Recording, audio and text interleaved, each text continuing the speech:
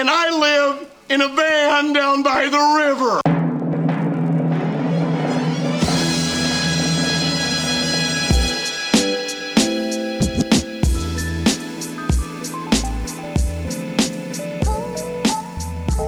Well, welcome everybody to episode number 2 of Down by the River. This is Pastor Mark Helso along with you. Thanks for joining us. We're glad you're here. Wow, it was a great episode number 1 where we were talking to Mike Basic. Today we've got a great interview for you, all you river people, or if you're just tuning in to hear the subject of our interview today, welcome. We're glad you're with us. This is Down by the River. It is the podcast for the River Church Franklin Park. So if you've never been to the church, great. Thanks for joining us. You can find us. We're right in Franklin Park. Look us up on Facebook or on YouTube. Our online service streams live on both of those platforms at 9 o'clock and 11 o'clock a.m. And whenever you can tune in, you can watch it after that on Sundays or whenever during the week. And we're also on Instagram, the River Church Franklin Park, at all those things. So just search, you'll find us, and we'd love to have you join us, find out what's going on at the church at our Facebook page or our Instagram page. Also, if you're listening to us and you've never been to the church and you'd like to receive one of our t-shirts, I can't show it to you because it's an audio podcast, but it's a really cool Love God, Love Others, Love Pittsburgh t-shirt. You can text the word first time, all one word. Text the word first time to 724-248-1773. That's 724-248-1773. And we'll send you a t-shirt for free. So I know most of you are tuning in to hear our interview subject today. We got a great interview for you. I think you're going to love this interview today. It is with Katie Ersta. Katie Ersta has been at the river for, I think, three or 4 years now, along with her husband, Mike, and their 2 kids, Dominic and Nick. And we're so excited to have them at the river as a family, and also to hear Katie's story, which is amazing, and just to hear her talk about her relationship with Jesus. So without further ado, let's get to our interview here on Down by the River with Katie Ersta.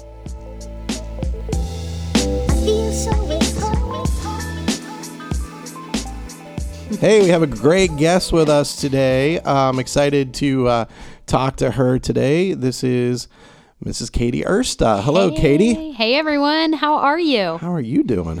We're good. What's up? Oh, my gosh. I haven't seen you in forever. Even though I know. you did some things for the online service for the church. You did some devotionals. I'd see you on video. Oh, yes. Yeah. It feels like a lifetime ago, though. I'd see you on video, but I didn't see you in person. So I'm seeing you in person. And here I am in the flesh. What is happening? I don't know. There are so many things happening right now in this world. It's changing every day, but for the most part, I'm just keeping busy with work, with virtual school, with the kids, and being the wife of a man who enjoys hunting a lot. Yeah, so he's out in the woods right now. He is. Right now? I think no, he's home right now. He was out this morning in the freezing cold. So. Yeah. See, I come from a long line of hunters. And fishermen. Yeah, yes. The whole thing. And I just couldn't do it. Fishing was too boring and hunting was too cold. I agree. So I played sports, but I could not do the hunting. Yeah. Like, I'm not getting up at 4 a.m. in the cold woods. I understand. Just didn't do it for me. So. Yeah.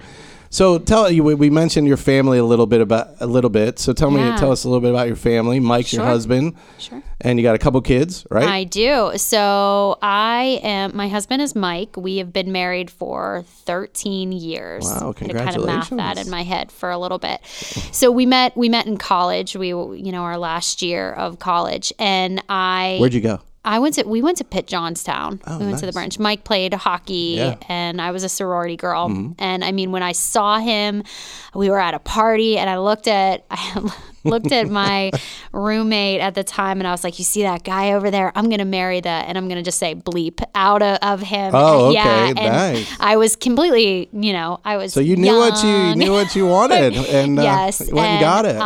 And so we got married, and we had two boys. Hold on. When did you tell Mike that you said that to your friend? How far Probably, into it? I think we were engaged by the time he knew that. I was like, I knew. I looked at you and I just knew. I don't know. I lined just you knew. up. Yeah. But by the way, before you go on, can I tell you my Pitt Johnstown story? Oh yeah, totally. So I played college soccer. I was a fullback. I was a defender, so I didn't get to score many goals. The only goal I scored in my college career was against Pitt Johnstown. Pitt Johnstown. Ah, okay. Back in the day. I Yes. think, though, you were there probably a little bit before Yeah, I'm a little I older was. than you. I so, think. I'm yes, just like, a little bit older. So tell me about your two boys. So I have two boys as well. Nick is my 10-year-old son, and he is really involved with hockey.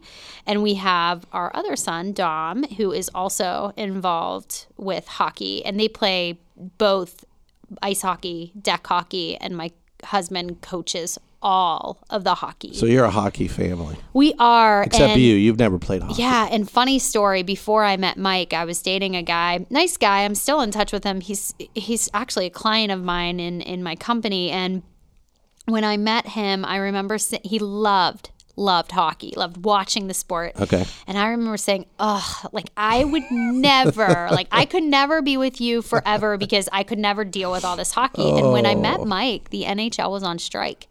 So I literally had no idea how much he loved hockey. God gave you a window. He gave me a window. I knew he was playing hockey, but I had this reprieve because there was no NHL that year that we met. Wow. And then it came back and I was like, oh, we're serious. We're serious about this. So the question would be, would you have ever gotten married if the NHL had not been on strike? You know what? Who knows? Who knows what the outcome would have been? That's funny. That's a cool story. That's very cool. So where are you from? So for the people listening, where do you hail from? Where did you grow up? South Hills. So you're a South Hillser. I know, and it's funny what the divide is. It really is. If you go over the river and through the woods, people think you're crazy. Why would you want to live in the north? And then when you're in the north, people look at you cross-eyed when you're like, why would you ever want to live in the South? So, but we love the North. We came here. I was actually a teacher in Avonworth School District. I had gotten a job a couple years out of college. We had lived in Maryland for some time, and then I got a job at Avonworth, lived at in the school district Avonworth, and fell in love with it. Right. And so we stayed north long after I left the classroom. So there's space up here. You feel like you can breathe a little bit. Lots of places to hunt for Mike, so he's good there. Did you go to high school down in South Hills? I did. I went to Thomas Jefferson. TJ. I did. They just won states won again. So Bill Chirpeck. Were you a cheerleader, sports person? No, none of that stuff? None of it. None of it at all. Theater. Which is interesting because I couldn't memorize lines. Okay. And it's become a big part of even my business now. My best friend in the company we run a company called Chic Influencer. She loves anything scripted, and I hate anything scripted. I don't want a script. If you put a script in front of me, I will never be able to memorize it. So you just want to riff. I want to riff. Go. And I loved theater. I still love theater. I just was terrible at memorizing anything. What were you in? Sweeney Todd. There was Sweeney Todd. Oh, Hello, Dolly. Oh, nice. What's the baseball one? Casey. Yeah, something. I remember. Yeah.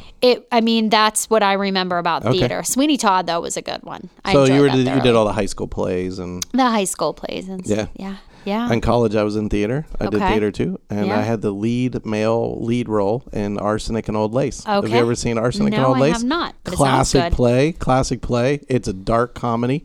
It's where there's two single aunts.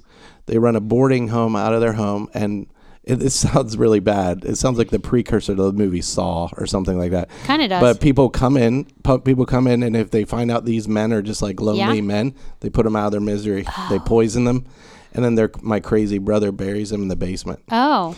It's little actually dark. very funny. But it's a funny one? Oh, it's hilarious. But I guess It's Sweeney it's Todd was kinda classic dark, play. too. They made a movie out of it. Cary Grant played the part that I got to play. I wonder if there's going to be a reprieve. I don't know. I don't know. Sweeney Todd was dark. A little bit dark. Yeah. Sweeney Todd, Yeah. It's a little Dean dark. Barber. So theater, Thomas Jefferson, Pitt Johnstown, Yep. teacher at Avonworth for a little bit. Yeah. But now, what do you do with yourself? I do a couple things. So for a long time, when I was teaching, my husband and I don't know. I mean, I'm sure that you understand this from time to time, just in the people you know. We were always crossing our fingers, hoping to make ends meet at the end of the month. He Right. had a good job. I had a good job, but it always seemed like there was never enough income. And I remember finding this opportunity. And I scaled a business over 8 years through a company called Beachbody. Oh, yeah. And they do Beachbody on demand, Yep. the streaming. And so I started my own sort of fitness company, and I learned about marketing, and my background was in reading. And I started to understand how you can only successfully market products and services and experience with successfully sharing a story. Yeah. And so I started to teach myself that strategy and that skill. And I created a company with my best friend called Chic Influencer. And so now what we do is we help other people who want to scale a business, start a business, just learn more about marketing through social media without a huge ad spend. All right. And so we started Chic Influencer. We run community.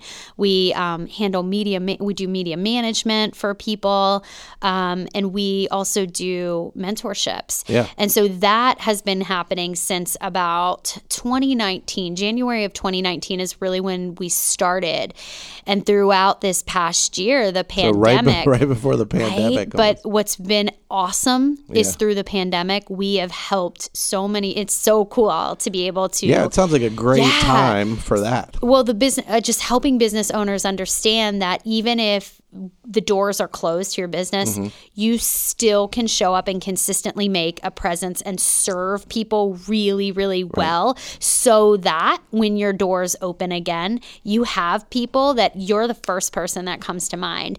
And so we've created summit experiences for people, lots of free resources, and just mentoring people how to really scale, Right. even when it seems like the odds are against you. So a lot of this time, as disruptive as it is, Yeah. disruption often leads to innovation. Oh, yeah. And so you guys have been able to help people innovate Yeah. and maybe even save their business or get it started. Or get it started. And I think it's John Maxwell talks about like never wasting a really good obstacle. Yeah. And because Or a pandemic. Or a pandemic. Like never waste a really good obstacle or a Right. pandemic. And I couldn't agree more. Yeah. And I think a lot of that has to do with what do you see as an opportunity? Do you see the obstacle? Do you see all the things that aren't working? Like, what's your vision in front of you? Because if your vision is of negativity, of doom and gloom, of this isn't working, everything feels like it's coming up against me, your mindset will never go into maybe this is happening for me. And I just really have adopted since 2014, really this mindset of like every obstacle, no matter how bad it is, there's going to be a light. Right. There is going to be light that comes out of this darkness. So you've got lots going on. do. Lots going on. We're going to talk So about good. one of the things Cool. you have really going on right now in a minute. But I want to ask you, as people are listening to this Yeah. from the church, or they're listening in another format that they know you from or whatever. So how did you come to the River? How did you end up here at the River Church? How did you find, and you just live right down the road. I but, do. But And how did you end up here? Well, then the river is kind of nestled back here. So Yeah. even though I drove by it a million me, I know times, I that too didn't well. really know. How did I come to the river? It was a recommendation. Laura Duncan, Yeah. who has since moved to North Carolina, South Carolina. She had mentioned, because we had been at a church, a Bible study. She and I had gone to a Bible Yeah. study together. She had mentioned this church. And a couple weeks before that, I had gone to another church, and I just left feeling like, I don't agree with that. I don't feel good about the message that was being sent, and a very much just lost with what I felt a church should be for me. Right. And so she mentioned this church, and the day that I came in, everybody was wearing T-shirts that said "Everyone Matters," and I was like, okay, all right, thank you for accepting everybody in the church, because that to me, I want to make always, even in my own writing, make people feel like you can be broken and still loved. Yeah. And that message resonated with me from the very beginning. Came into the church, loved the music, loved how inviting people were, very kind, and non-judgmental. And that was a big, big point for me. And I think the first time I came by myself. The second time I came with the kids, and the kids had a good time, and just... So I think, and I don't even remember if this was 2 years ago, 3 years ago. I think it was 2017. I can't even remember now. because this last 8 months has been like 7 years. It's like 7 years. So you can't really remember anything. Like, isn't it weird that you talk about stuff like pre-pandemic? Like, remember that? But it was only 8 months ago. Yeah. But it feels like 8 years ago. It does. And even as I'm watching Hallmark Christmas movies right now, and they're not wearing masks, I catch myself going, remember when we could just go about without our masks on? Oh, yeah. I've been watching stuff, or I see old pictures, and I go, because it pops up on my Facebook memories, and I go, remember when we could be with all those people? Oh, yeah. Or a concert. And I'm like, wow, can you imagine? It is crazy. Like, if you think about it, no one's had to do this for 100 years. It's insane. So, like, we're, like, groundbreaking, because nobody that was alive then is really alive now. So, it's crazy. So you came here about 3 years ago. Yeah. Awesome. Glad to have your family. It's been awesome to get to know your family and your kids, and that was awesome. Like, Mike helped us. I think it was not this last summer. He helped us with our sports camp, and he was in his element, right? He got to do hockey. Coach Mike. He got to do hockey. Yep. So that's church. But how did you come to faith in Jesus? How did you come to a relationship with Jesus? How did that happen? Yeah. So I think I'm going to first admit that I think it's okay to say I was a Sunday school dropout. I really, I had been in a Lutheran church throughout my childhood and in my teen years, and I'd been introduced and gone to Sunday school, but nothing was clicking. And in 2014, I just remember I had just been diagnosed with cancer, and this is actually, I'm sure we'll talk about this a little bit, but I had just been diagnosed with stage 4 cancer. And how old were you? Oh my gosh. Okay. So what am I? 37. So I was 31. I was 31 when I received. So that's traumatic. Traumatic. Oh yes. And even the after cancer part has been a lot of just dealing with and coping with what it's like to live with cancer, after cancer, watch other people with cancer pass away from cancer. And so in 2014, though, my son Dom was 4 months old, and my son Nick wasn't even 4 at the time. Wow. And we knew I was going to be going into treatment. And we had taken the kids away for a weekend to Kalahari, which is an indoor. Yeah, I've been to Kalahari. Yeah, and I'll never go again. The smell, the thought of it, I will never be in an indoor water park. Did it smell too musty for you? Well, or it's too just moldy? now you associate it. You associate it all with that part of your life. Oh, okay. I get it. I get it. You had other stuff going on. Yeah, I do. That ruined Kalahari forever. Totally, forever. Any indoor water park. Yeah. So we had gotten there, and we actually, when we were on the ride there, we had gotten the call from my oncologist on a Saturday morning. So never did we think he was going to call us on a Saturday. And we knew when he called, it was pretty serious. And he said, it's stage 4. We're starting Monday. We're going to start treatment on Monday. And you hear stage 4. Yeah, like and what? You numb. Did your knees buckle? I mean, numb. There was no that we didn't talk the rest of the ride. So like you didn't even know what to say to each other. No, you don't, because everything just kind of stops. Wow. I haven't thought about this in a long time, so it's actually bringing up some emotions. So my kids were in the back seat, and we get to Kalahari, and we hadn't talked. We hadn't spoken to each other the rest of the ride. And I don't remember exactly where we are, but it's almost like I can place myself in the car and see like the outside landscape. And we get to Kalahari, and Mike says, I'm going to get a rack for those suitcases. Why don't you take the boys to the room? So I take the boys to the room, and I remember holding Dom, and I had my arms in front of me. Dom's in front of me. And again, he's 4 months old. He's 4 months old at the time. And I'm rocking him, and I'm like, okay. And I'm like bargaining. You're looking at a woman who had believed-ish. Yeah, I get right? it. So Yeah, I was there. I was like, all right, if you're real, like you show me that that it is going to be okay. Right. And Nick is playing, and I'm waiting for my husband to come back with the rack. And I can't make this up. I looked to the nightstand in between the two beds, and the Holy Bible was out. You know how in hotels they keep a Holy Bible? The Gideon in the Bible, drawer? the Gideons. Yeah, Okay. give the Bible. So it's out. And on top of that Holy Bible is a ladybug. Yeah. And when my Mimi had passed a few years before that, the ladybug would show up in our lives, kind of just letting us know, right. It's okay. It's okay. Yeah. And an overwhelming peace that surpasses all understanding. Right. Can't explain it. Was like, this is for you. Right. This is for you. And I heard the words, this is for you, as clear as can be. And that's where the faith journey actually started, was I don't know what this is, but I know it's real. I don't know what it looks like. I don't know what it's supposed to be. I don't know what it's leading to. Don't have all the answers. But I knew I was going to be okay. And I knew that no matter the outcome, he was using me. Right. So, and I think that's really important to note when it comes to faith is you cannot control the outcome, but you can control output. And that's whatever you feel like, use me. I don't know how this is all going to end, but I know that something good will come from it.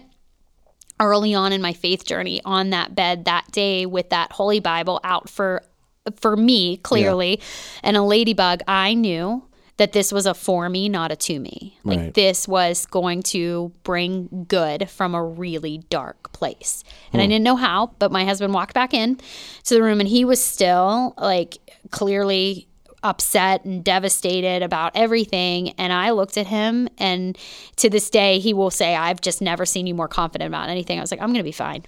I don't know. It's just, this is how it's supposed to be. I don't know what it's going to be. I don't know what it's going to look like. I don't know how chemo is going to go. I don't know how treatment's going to go. I don't know how my body's going to respond, but I'm telling you, it's going to be okay.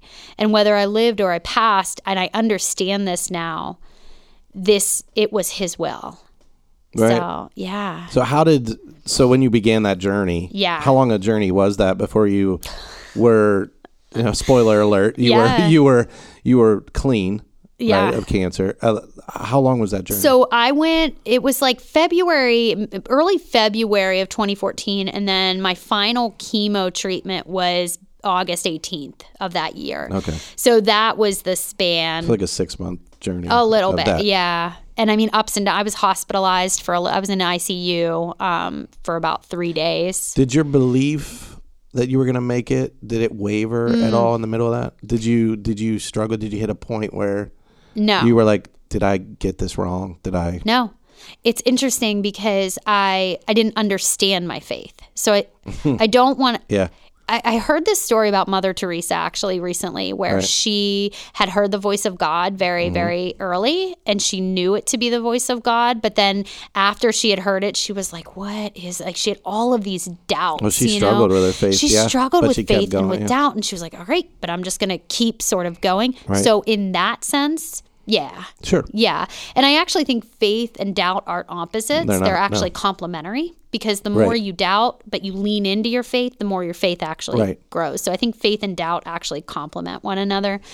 And so for that, no, I don't think that I ever really questioned him and his being, but I think I often just would be scared or worried or of fear, but I always just had this peace about it. Mm-hmm. So how then did your faith morph, where you went from being a person that you describe as believe-ish, or I didn't know a whole lot, or I didn't really understand it? How did you move to a place where you felt like, not that we have all the answers, not that we have it figured out, I'm still figuring it out, but where you felt a little more solid? Okay. I don't know if solid's the word. Okay. So maybe, it's probably might be a bad word, but where I actually started to lean into faith. Yes.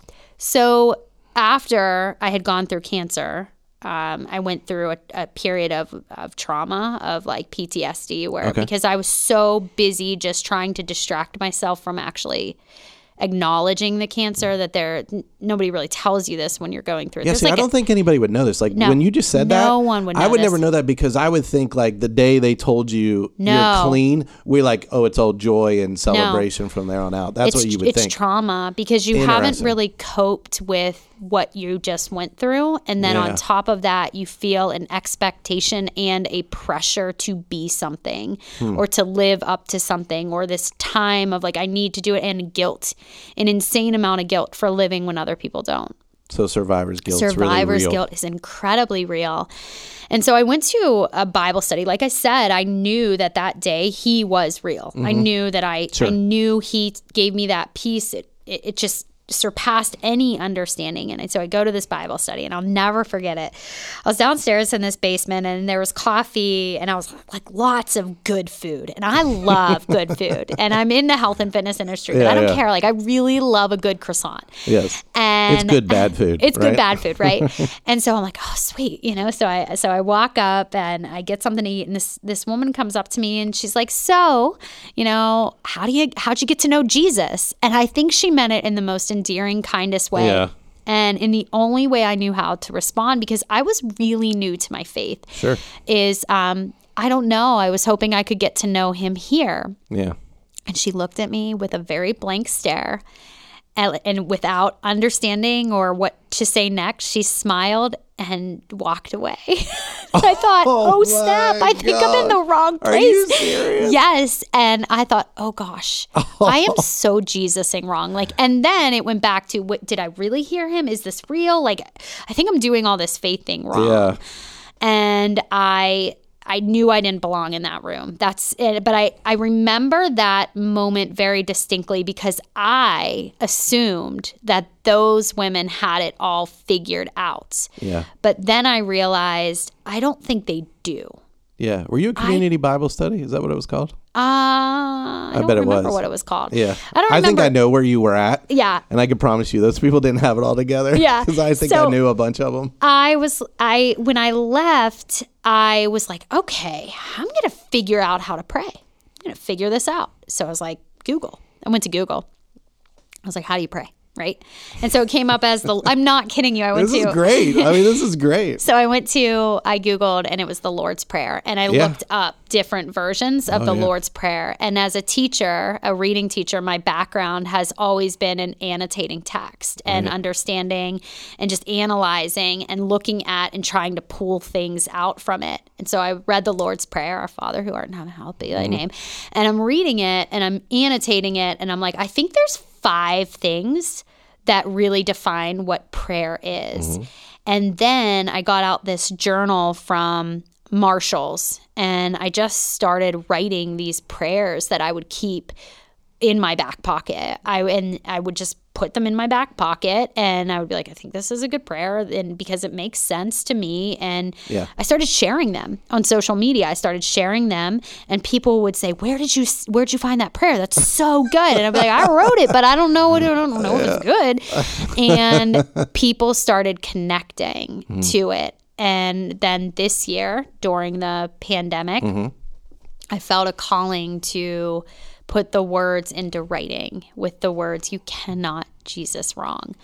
And as I said to you at the beginning of this podcast, or even before we started recording, I asked you, have you heard of like How I Met Your Mother? Have you ever watched the show? Yeah.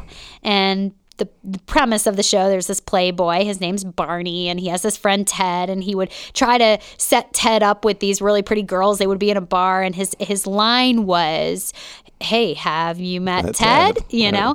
And I thought to myself, I think that's what a disciple is supposed to be. I think a disciple is supposed to be someone who says, have you met Jesus? Right. And they don't condone, they don't condemn, they don't judge, they just say like, I have Jesus, and I want you to meet him because he saved me and he saved you. Yeah. Have you met Jesus? Yeah. And I was like, I can do that. I can just set up the handshake.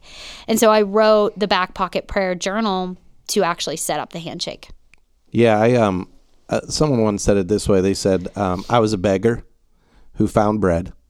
And now I just want to tell other people where to find the good bread. Yeah, the good bread. Yeah, the good bread. Yeah, like that's what I like that. That's what it feels like. I would update that. I did a sermon like that one time where I updated. I was like, I found the Oreos, the cookie jar, and I want everybody else to find it. So The I'm just double like, hey, stuff. Yes. I mint, mean, you're not maybe talking mint too. You have to be specific about the cookie. Yes. So You do. But you know what I love about, we're going to get to what you just said. And by the Yeah. way, one of my questions were, how did you come up with the title of your book? Yeah. And you just answered it. But oh yeah. But before we get there, I just want to tell you that like the innocence that you came at that with, like as far as like when you were searching, and the innocence of just saying, I'm going to Google how to pray. Yeah. That to me is which is we forget. I forget sometimes as a pastor that people are sometimes just right there at that level, and it's that basic. Yeah. But it's also that beautiful. Like it's beautiful in its basicness. Like that's what I think. Like there's a guy who comes to Jesus one time and he says, Lord, I believe, help me with my unbelief. So he's like, I kind of get it. Like I'm not sure where I'm at. And so, for everybody listening to this, you would tell them like, just be okay with being on the journey. You got to start somewhere and don't feel bad about where you're starting. And I do think there's a lot of fear with people being judged for their own sin. I mean, everybody is a sinner. Everybody is a sinner. Yep, absolutely. And I think there's a lot of times, even when I think back to that day in the Bible study, I immediately thought I didn't belong here because these women are cleaner than me. Like their sins are not as bad as mine, or they're just further along. And there was this intimidation factor where I actually thought that the church was defining my relationship with Christ. But I wanted the relationship with Christ, so I had to start the relationship with Christ. And that for me was going to Google and looking up the Lord's Prayer and then breaking it down into these are the pillars that I feel really create a good prayer. Yeah. See, I think that's a good reminder because now you've been a person that's been in the church for a while. Yeah. It's always a good reminder to remind like people listening to this. I hope you're hearing that we have to do everything we can to make people feel welcome. We have to make wherever they're at, no matter what their background. Some people have been hurt by the church. Yeah. Other people's just never been there. So they've never been hurt by the church because they've never been there before. And they're coming, maybe it's a real risk for them to walk in the door or to go to a Bible study or whatever. Or they might have some kind of pain that's going on in their life. And we just have to be really careful that we are just inviters, like you said, inviting them in the moment to say, hey, come and sit with me. Come meet the person I met. Yeah. Setting up the handshake. Yeah, that's what it is. So that brings us to your book. Yeah, sure. So that was one of my questions was why is it called the Back Pocket Prayer Journal? Right. And that's what it's called, the Back Pocket Prayer Journal. It's on Amazon, right? You can get it on Amazon by Katie Ursta. Yep. It says, for the woman who thinks she's Jesusing wrong is the tagline. Yeah. So guys, you can't read this. No, I'm kidding. Guys, you can read it. If you want to, give it to your wife and read it together. I love or your girlfriend or whatever. So the Back Pocket Prayer, we're literally, that for you was literally what you were doing. I was teaching myself how to pray. Yeah. The whole process, and this was probably 2017 is really when this all started. It's about the time I came to the river shortly after that Bible study. Yeah. I believe. I'm trying to connect it all together. So the first part of the Back Pocket Prayer Journal is teaching the 5 pillars, where I actually walk through some really personal stories of how I found gratitude to be a pillar, how I found forgiveness to be a pillar, how I found surrender to be a pillar, how I found request and not like the genie in a bottle kind of request, give me $1 million, God, please.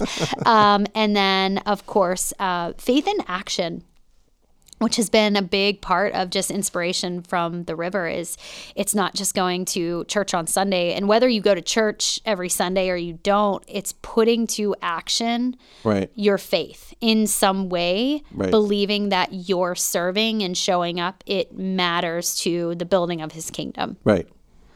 And so tell us what kind of led you to write the book. I know why, you were on your own journey, but how did the process happen? How did you sit down and go, I need to write this. I need to get it out. I need to share this with other people.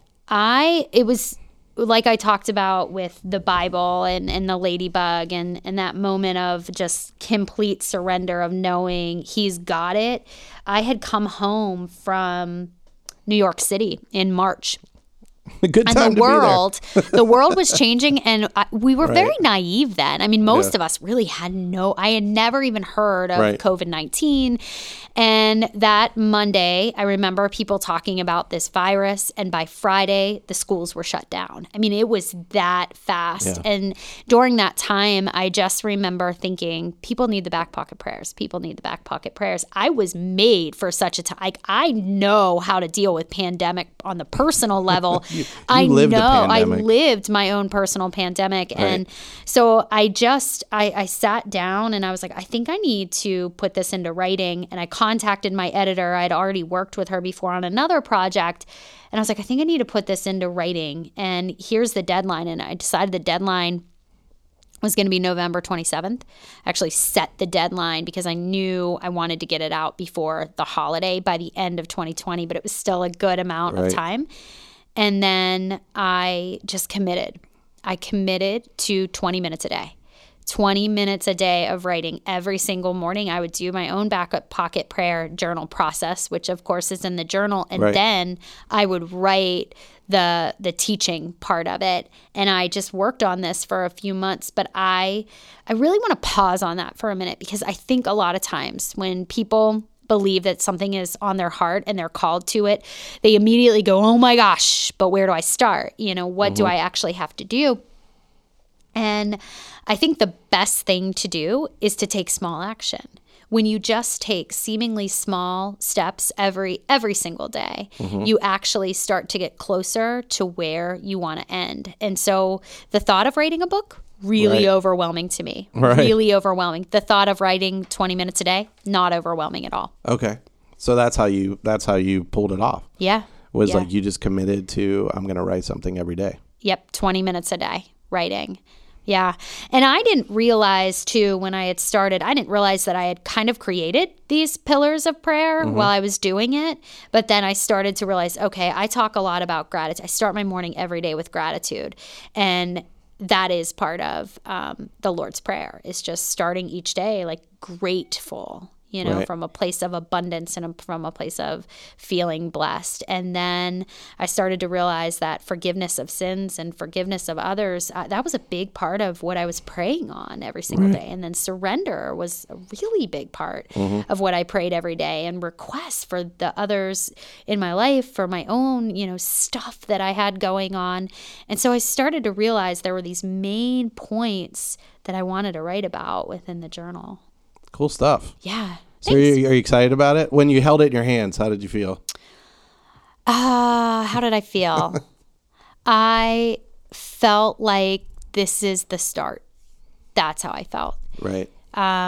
What's been the response? So far, it has been a lot of, I need this. I'm so scared to start. Yeah. A lot of people are really scared to get it wrong. Right. And I really think the message of like, your brokenness is so welcome. Like he came for you.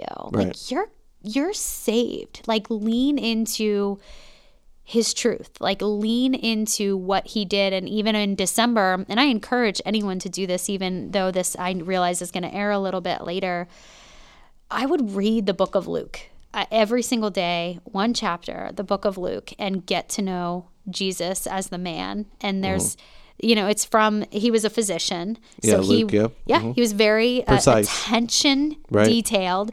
But what's interesting is some of the ways that he writes, you see that the perspective is from the Mother Mary. And well, many people believe that Luke interviewed Yeah. Mary. That's where he... And even when you hear the way they talk about just the way she treasured up the moments, like as a Right. mom, you like feel that. You're like, oh, she was a real mom, like a real woman. And Right. so I encourage the start is just to each day spend a little bit of time with him and getting to know him. Very cool. So they can get it on Amazon. Yeah. And on you have a website too, I do. right? It's just Katie, Katy, Ursta, URSTA.com. All right. You can get it there. So yeah, pick them up. Cool. Thank you for Yeah, I bringing love them it. on by. I Thanks. appreciate it. It's good Yeah. to see it in person and to hear your story. And now I know why it's called the Back Pocket Yeah. Prayer Journal. I learned something. Yes. I learned something today. So just kind of wrap up here in a little bit. I just wanted to ask you some kind of random questions. Sure. That you could kind of Okay. throw out your answers to. So like, it sounds like, you went on this amazing journey of faith. You're still on it. We're all still on it. Absolutely. What were some of the people that really kind of influenced your thinking, like during that journey? Was it people you're reading or listening to, or what was something that Okay. kind of influenced your thinking? Some people, and even people you'd recommend to someone else. Yeah. A lot of, even as a business owner, so many biblical principles that are embedded within the Bible in business. So Craig Groeschel Yeah. has 2 podcasts. He has his Yeah, the church. leadership He has the podcast, leadership podcast, and his church podcast was a big one. There is a business devotional called She Works His Way. It's in a morning app that I would use, and it really helped me just get closer to God, even as a business owner too. And then the third one is the First 5 app, which is by Lisa TerKeurst. Oh, okay. And so that app is really designed for women, and each day it's a different reading, it's a different devotional, Right. and that's really where I started. But as I've grown, I've just been very cognizant of who I'm being mentored by. From John Maxwell is one who obviously has Christian background. Tracy Right. Morrow is another one of my mentors, and a lot of them just really, you can see that his light shines through their ministry, just not in a church. Right. Oh, Yeah. absolutely. They're called to a different type Yeah. of ministry. John Maxwell started as a pastor. I know. And the crazy thing is, the first ministry job that I had was right down the street from where John Maxwell was the So pastor cool. in a little place called Lancaster, Ohio. Yeah. That's where John Maxwell was a pastor very, very early on Yeah. in his career. So those people influenced you, Yes. still influencing you? And one time, true story, you and I went to Light of Life, Yes. and we were serving the homeless, and the man who prayed over us, I'm going to forget his name, Hutch. Hutch. Yes, Hutch. Hutch. Big, Yeah, Hutch. big man. Oh, Hutch is awesome. His prayer that day, it was very impactful, that we are all equal. We are all children of God. Right. And the little girls that I met, and their mother, she had come in, and this was, Yep. I think, before Easter. Was it right before Yes, Easter? it was. And I had asked you. It was Good Friday. Yeah, I had asked you some hard questions. I remember asking you about. You responded. I said, how do you know if you're ready to take like the next step? And I was really going through some hard times in my business, and you said I had to ask myself the question: do I love ministry or do I love people? Yeah. And that really impacted the way that I serve. So every time I make decisions is, would I still do this if he was the only one to say, Right. well done, my good and faithful servant? Yeah, I found it can be easy sometimes to love ministry because there's some really cool stuff. There but is. to love actual people, Yeah. it's a little bit tougher. Yeah. A little bit hard, maybe even a lot harder at times to do that. Mm-hmm. So you're very much an open book about your life. That's one thing I am. appreciate about you. Yes. That's one thing I appreciate about you, the honesty. Because I think honesty and transparency are just great avenues towards a life of a deep discipleship with Christ. Is that he always calls us to quit faking it and just be real and Yeah. just lay it down. So I'm going to close with this question. All right. Oh, gosh. So what's one thing that people would be surprised to know about you? I don't know if people would be surprised, but I swear a lot. I do. I know. That's great. I realize, like, I get it. I remember even at that Bible study, the Bible study where I was like, am I Jesusing wrong? I was like, I bet these women have never said the SHIT Oh, yeah. word, and They it's have. like a lot. of my vocabulary. That I think that might surprise people, maybe, or That's they'll look at me and be awesome. like, "Oh yeah, she totally does." I love it. That's great. Going back to honesty and transparency. Yeah. That's good stuff. Yeah. Yeah. Well, I think Jesus hung out with a lot of fishermen. I think he was kind of I'm used to. pretty sure he heard some foul mouths. He heard some serious. And I still think he loved them. There you go. That's it. That's the point. That's the point. Well, Katie, thanks for coming in. you. Thanks What for an being a part honor. of. This will be the second episode That's awesome. of Down by the River, and just like a good Chris Farley reference there. I love it. You told me something about Chris Farley. Yeah, they decided that he was not the one who should play Buddy the Elf. Can you imagine Chris Farley? No, as- when they were in I know. When they had actually brought it to production, or they were actually pitching it, Yeah. they were trying to pitch it, and Chris Farley they said no, he's not the one. It would be a totally different movie. I miss Chris Farley. Rest in peace. So good. Did you know that he was a really strong Catholic? I read knew his his family was. autobiography. Yeah. He was a very strong Catholic. He would go to mass every day Yeah. in New York City when he worked at Saturday Night Live. He would go every day because he felt so guilty about the things he was doing in his life. You know, he had drug addiction. He had all Yeah. kinds of issues. But he was such a seeker of God. But the saddest thing is when you read his autobiography, you realize that he just couldn't believe, all the things you were talking about. Yeah. He couldn't believe, even though he had very good people who were telling him the opposite. Yeah. Some people, they just can't. He just couldn't believe that God loved him. Yeah. He couldn't get to that point, even though he had really good people. In fact, the guy he named Matt Foley after was a really good friend. It was a real person, Matt Yeah. Foley. He was his actual campus pastor or priest or something like that, who was good friends with him. And he surprised his friend by naming that character after him. pretty cool. It was a term of endearment. It was he did it out of Yeah. his love for him. But for some reason, Chris just couldn't get into unconditional love. He couldn't realize that God had, like you said before we came on the air, agape love for him. It's very sad. I love Yeah. Chris Farley. Well, thanks, Katie, we just went on a tangent there for a moment, it's all right. but like thanks this for coming on. Really appreciate you, Thank you. and good to see you in person again, and hope to see you around. And thanks. I hope everybody picks up this for Christmas and gives it to somebody that they love, and the woman in their life, or their mother, or whoever, sister, whatever. So thanks for being here. Thank you. We're going to take a break. We'll be back here on Down by the River. Don't go anywhere. See you in a minute.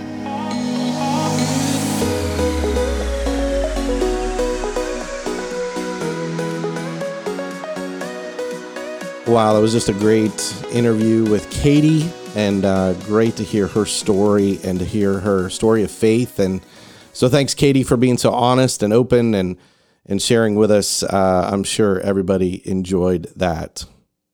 Hey, we usually do a couple different segments here at the close of the podcast, but today I just want to take a moment before we get to one of those to let you know, if you haven't heard already, which I'm sure many of you had, that we had one of our long-term members at the River Church, Brad Harriger, who passed away on Monday of this week. So that was a very sad moment.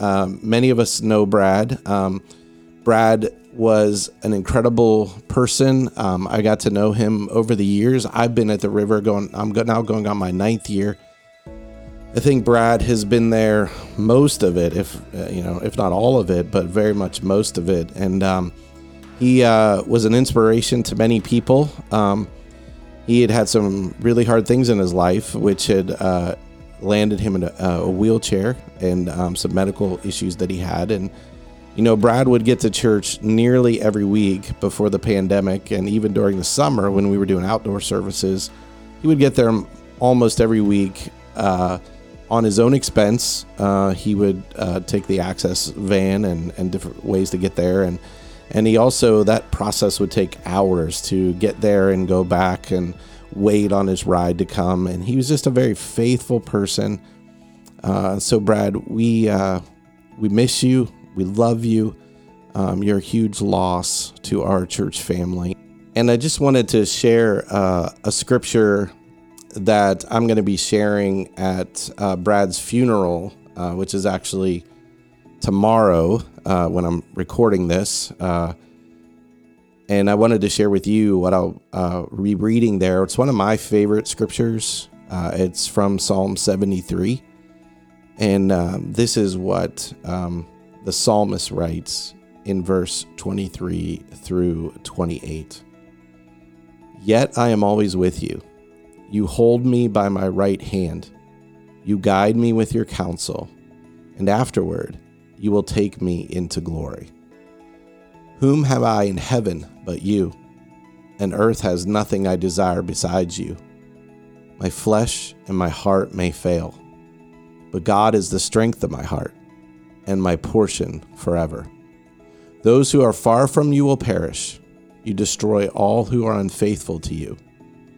But as for me, it is good to be near God.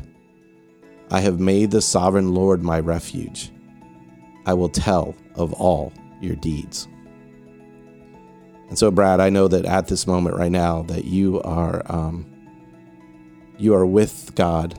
He is holding you by your right hand, and he is taking you into glory. And I know that even though your flesh and your heart failed, God was the strength of your heart.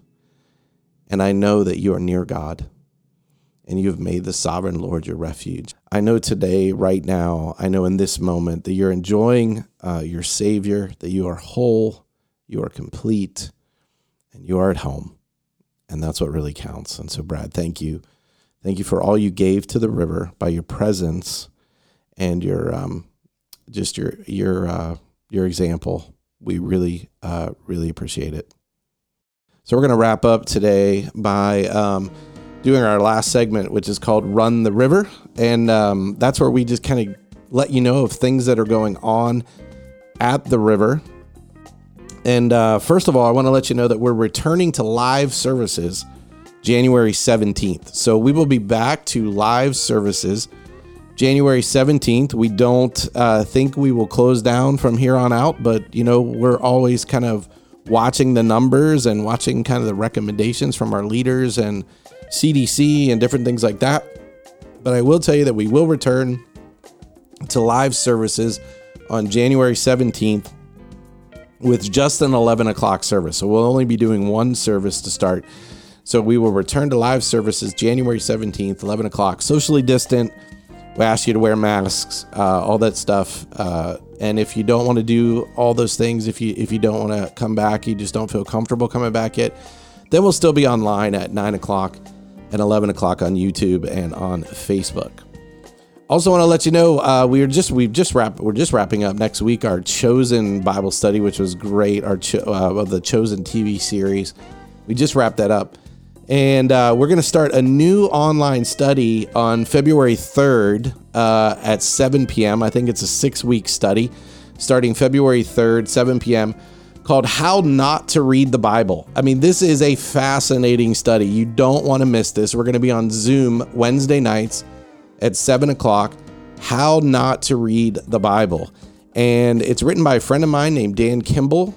He's one of the most prominent Christian authors and writers and pastors in America. And he's going to, in this new book that he wrote, he talks about how people struggle with the Bible, and is the Bible pro-slavery and pro-violence and anti-women and all this other stuff. And it's a great look at the Bible and how we should be reading the Bible and how not to read the Bible. So that's starting on February 3rd at 7 p.m. and going for 6 weeks. We're going to be at Easter sooner than you can imagine. So we're looking forward to the Easter season and Lenten season all coming up very soon. So keep listening to these episodes.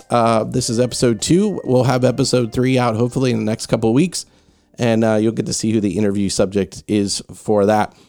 So, hey, thanks for being with us today on Down by the River. Thanks for joining us once again. Check us out at the River Church Franklin Park on YouTube, Facebook, Instagram, and we will hope to see you soon at the River Franklin Park. Take care.